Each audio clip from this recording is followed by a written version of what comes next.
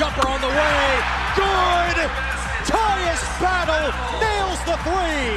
Dungy leaps and into the end zone for Dungy. A touchdown. If that's not on every highlight show tonight, then I don't know who's watching. Howard for shot, soaring through the air. High-flying Slovakian. Screen pass here. He'll get one. And he stays alive, and he's got room to the 10. One man to beat. He'll do it. Touchdown, Syracuse. And for Syracuse, party time. The upset, pulled by the Orange. They defeat Clemson 27-24. Battle, the penetration, step back. Oh, a pressure bucket for Tyus Battle. This is Orange Nation with Stephen Fonte and Seth Goldberg, powered by Drivers Village and Hummel's Office Plus. Good afternoon, everyone. Glad to have you with us alongside Seth Goldberg. I'm Stephen Fonte as we welcome you to a Friday edition of Orange Nation, back from spending a few days in Bristol, Connecticut at the mothership, ESPN. Seth and I had a good time with a couple of our colleagues here at ESPN Radio, but we're back, and anytime we miss a show, Seth, that means we have a lot to do when we get back, and today we have a lot to do is no today. exception. The SU men's basketball schedule is out. It was released yesterday. We'll get into that. You just heard Tommy reference an injury to Frank Howard. We'll discuss that. It is Friday, so we have to get into our weekly picks heading into the weekend. But we begin with college football, and what I believe is the biggest game of the Dino Babers era to date. And I know last year there was the Clemson upset, and the year before there was the Virginia Tech upset. Those games were big for obvious reasons, but they were only big because Syracuse won, and they weren't, they were big going in, but you didn't expect Syracuse to win. Those were surprises. The reason I feel like this is the biggest game of the Dino Babers era so far is, number one, there's a lot riding on the line. We've talked about this on the show. Syracuse has not been 4-0 since 1991.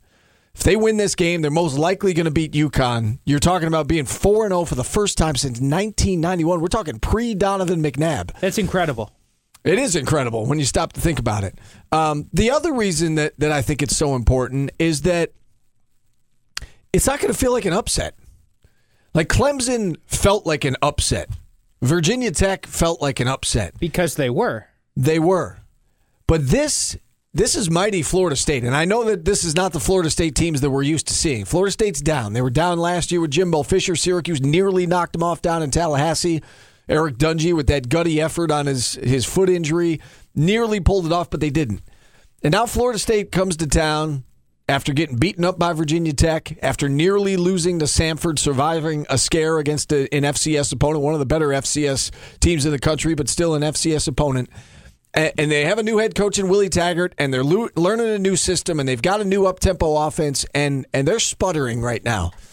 And Syracuse has a chance to take advantage of that. Yeah, and that's what we're looking at this weekend, right? That's what you're looking at tomorrow. And to your point, the first two years that Dino Babers has been here and pulled an upset, it was an upset. It was an upset not only because the other team was ranked, not only because the other team had the name recognition, and I say that even with Virginia Tech. I think Virginia Tech has a place as a name recognition team. No doubt. Especially in the ACC, but in the country. And then also on top of it, the point spread, right? And let's not count that part out, right? They were double-digit underdogs in both of those games. Now, this game is different because I want to think that they are a favorite on the field, right? Like just on the field, watching the first two games, Syracuse could have been favored in this game, certainly by the point spread. They're not. It's a 3-point spread, right? It's a 3.5, depending on where you look, point spread in this game in favor of Florida State. There's certainly the name recognition value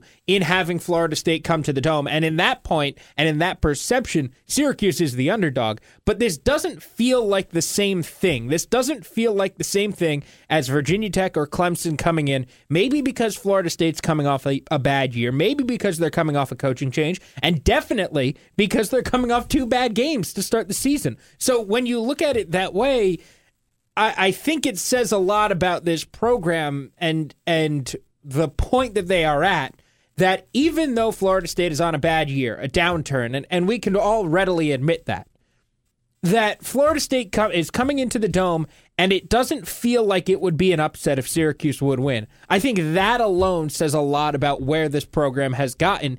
And again, acknowledging that Florida State is on a downturn. Because Florida State could have been on this downturn 3 or 4 years ago. Syracuse would not be taking advantage of it. Now they're in position to.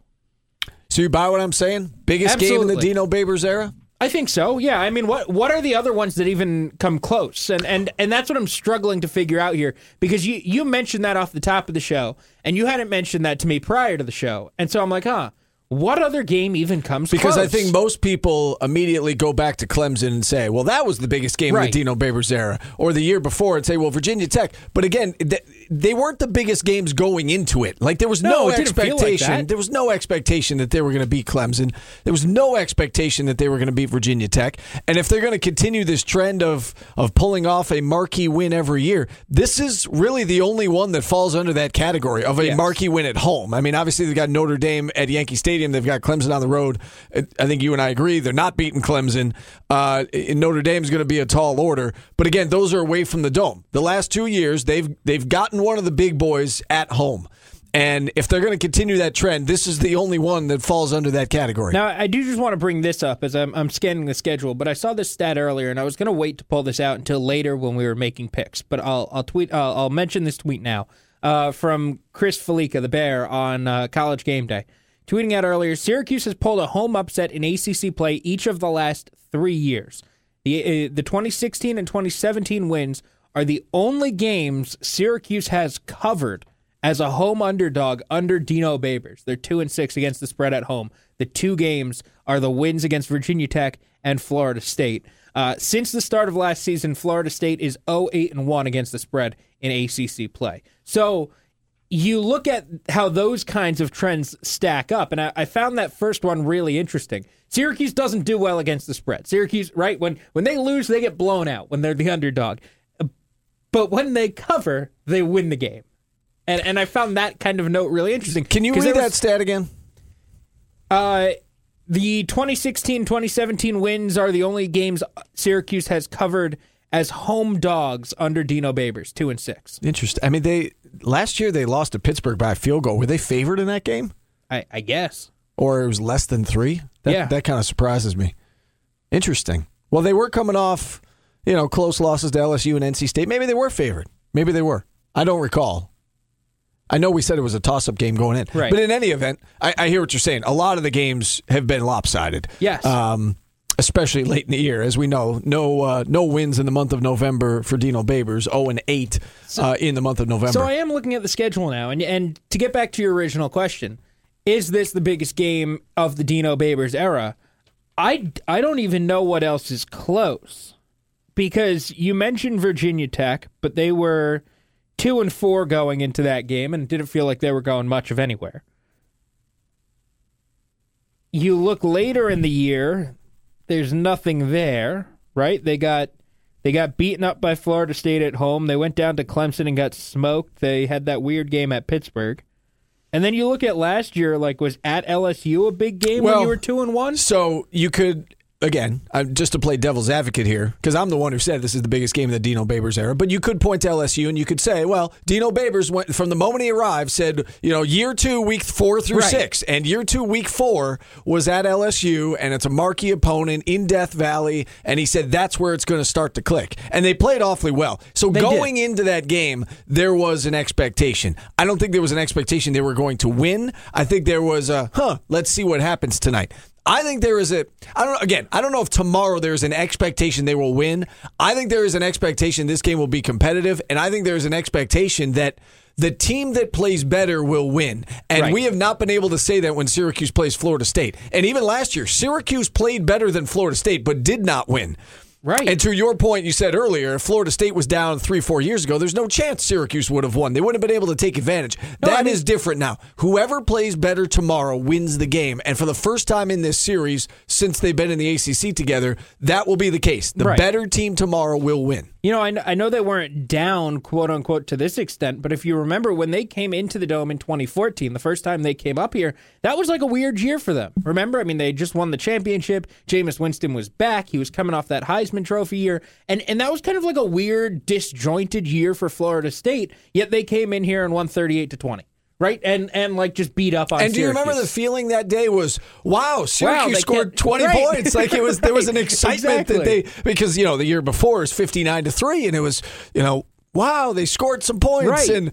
And now it's no longer moral victories, right? No. It's like there is no moral victory tomorrow. Tomorrow, nobody's going to feel good. I mean, there were some fans last year, and I think we all looked at that 3-point game in Tallahassee and we're like, wow, like this team is getting better. And there was again, not a great feeling. It wasn't like you won, but I think some of the players, the fans, I think there was a positive feeling coming out of that game. That's not going to be the case tomorrow. If they lose this game tomorrow, it's going to be devastation because they feel like they can win, and there is a sense, and maybe we're making too much of it, but I don't think we are. There is a sense that if they win this game tomorrow, it's going to feel like that corner has been turned. That you can now compete with the best in the conference. You beat Clemson last year.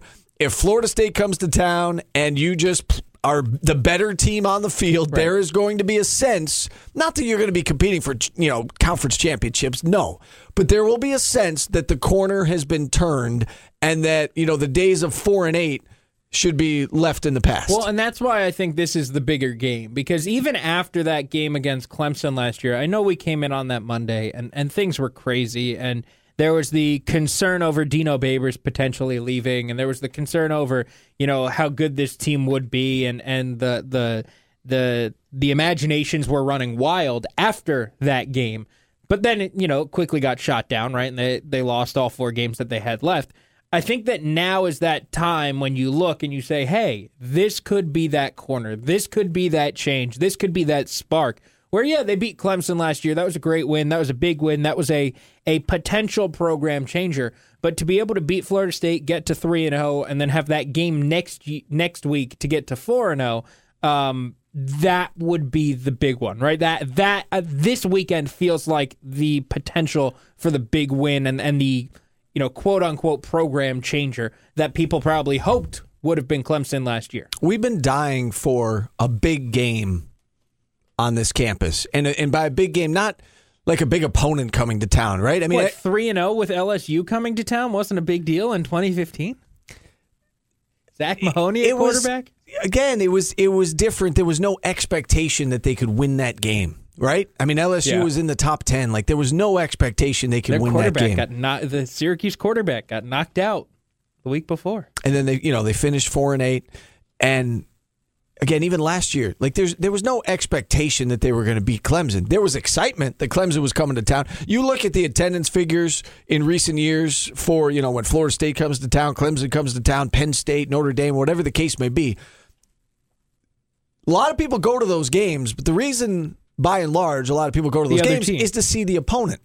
And that is not going to be the case tomorrow. I think we'll get a relatively good crowd. I know it's still going to be nice outside. And I know that there's some people who still haven't bought back into SU football.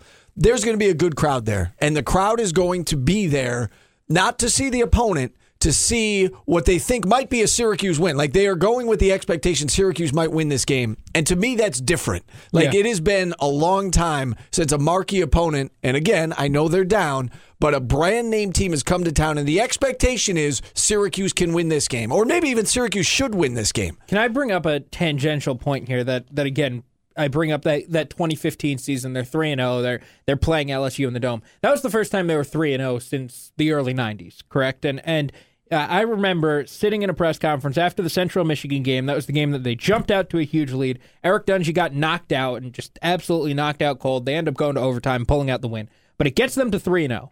And I remember this feeling from Scott Schaefer saying, who cares how we did it, essentially, right? Who cares how we did it? We got to 3-0, damn it. Like, we're here.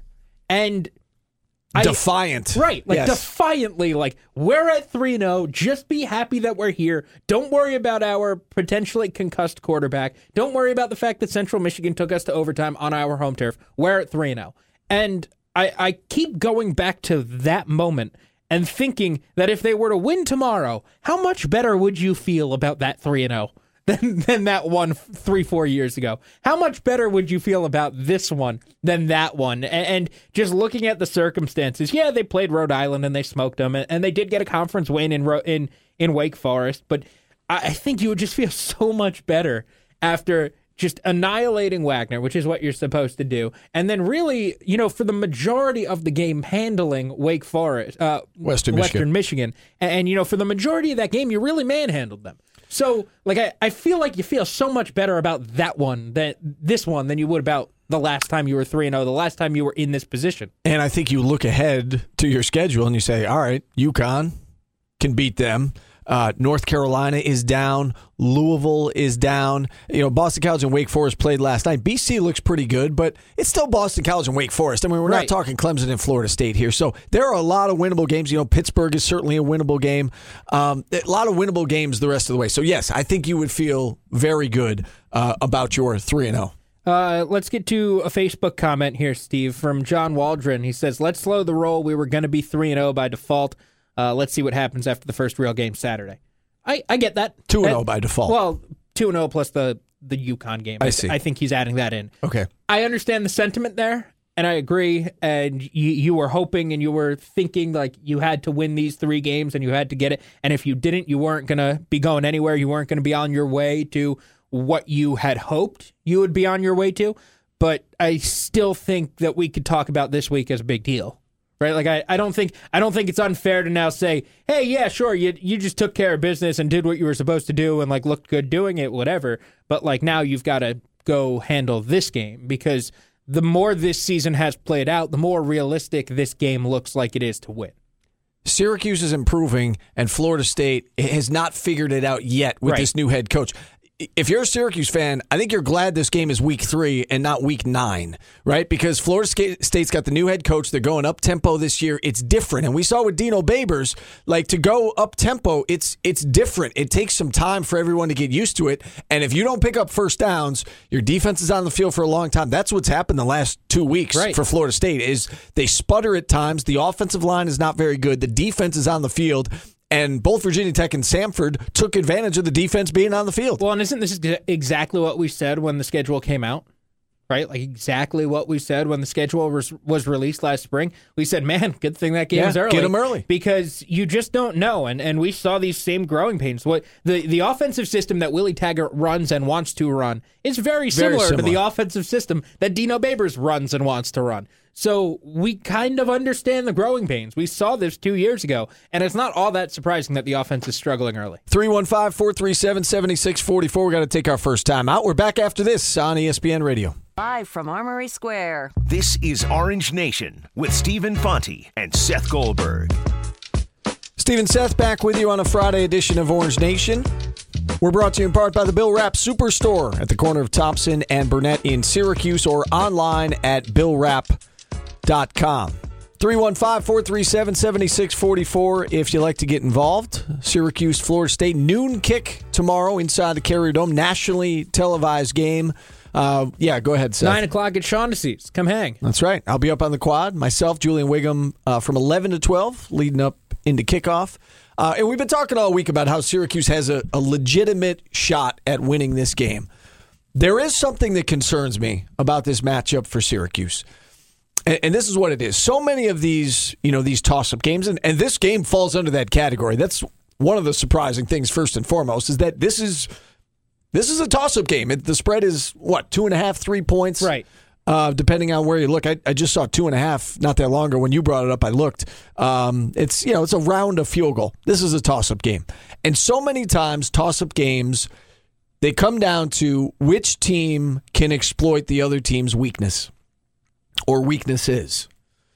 In SU's case, what would you consider its biggest weakness? My thinking is that the biggest weakness is the defense gives up a lot of big plays. Can Florida State exploit that? DeAndre Francois, Cam Akers. Cam Akers ran for 199 yards last year against Syracuse. Had a 63-yard touchdown and a 54-yard touchdown. Can Cam Akers and all those athletes and DeAndre Francois capitalize on SU's biggest weakness? Yeah. Yes. Probably. I would think so. Yes, I would think so as well. What's Florida State's biggest weakness? I mean, we had Allison Posey on the show earlier in the week, sports director from the ABC in Tallahassee. She said the biggest weakness of this team is the offensive line. Can SU's front four take advantage of Florida State's offensive line? You're playing into this perfectly, Seth, because that's the answer. I don't know either. I mean, Syracuse had 1 sack against Western Michigan. Syracuse had 2 sacks against Wagner. Now, they did a better job getting pressure on the quarterback last week, and they forced some turnovers because of, forcing quick throws, and they had 3 interceptions, and so I get that. But coming into the year, so much was made of the front four and how the defensive line, and the offensive line for that matter, but the defensive line has gotten better, and the defensive line might be the strength of this defense. Well, I don't think so far. If that's the case, tomorrow is an opportunity to show that against an offensive line that has not gelled yet, against an offensive line that's given up 6 sacks, among the worst in the country in that category, to Virginia Tech and Samford. Had trouble moving the ball against Samford. They had trouble running the ball against an FCS school last week. So, yeah, you handled that perfectly. And we didn't even talk about this before the show. SU's biggest weakness, give up the big play. Florida State absolutely can capitalize on that. SU's biggest weakness, Florida State's biggest weakness is the offensive line. Can Syracuse capitalize that? I don't know. If you go one step further, say what's the next biggest weakness? For Florida State, it's probably the secondary play. I mean, they gave up 475 passing yards. That Syracuse can take advantage of. Well, I was going to say this. I feel fairly confident they can take advantage of that. They can move the ball with Eric Dungy and with the backs and with Jamal Custis. One of the other big weaknesses for Syracuse, though, has been the depth at wide receiver. Now, they did better last week, but that was Wagner. We saw what happened against Western Michigan. One receiver caught a pass. Right. So, do they have 4 or 5 guys? They do. I mean, we saw them last week. Can those 4 or 5 guys step up and take advantage of Florida State's secondary? And again, I'm not sure the answer to that either. We'll see tomorrow inside the Carey Dome. I like to think they can. Eric Dungy, I think, can take advantage of it. He finds ways to make plays, but, can they throw for 475 yards? They should be able to. All right. They should, right? I mean, I don't know. Is that really going out on a limb? Yes, Eric Dungy should throw for 475 yards. Yes, Samford did last week. Yes, Eric Dungy should throw for 500 yards against Florida State. If Samford did, why can't he? The question is, will receivers catch enough passes to get him to 500 yards? I believe in Eric Dungy. I think Eric Dungy will be fine trying to exploit Florida State's secondary. My question is, will he be able to spread it around? Or is it just going to be Jamal Custis is going to have a monster day? Yeah. Fine, I'll say this. Eric Dungy will throw 500 yards of catchable passes. There you go. Let's see what happens. There you go. There's no way to measure that, so we can't say you're wrong when we come in here on Monday. But I think that's legitimate, though. It is. He's going to put his receivers in position to make the plays. Let's see if they make the play. All right, we do need to take a timeout. When we return, we're going to bring on a Florida State beat writer for The Athletic. We'll get his thoughts on this matchup between the Seminoles and the Orange. We're back after this on ESPN Radio.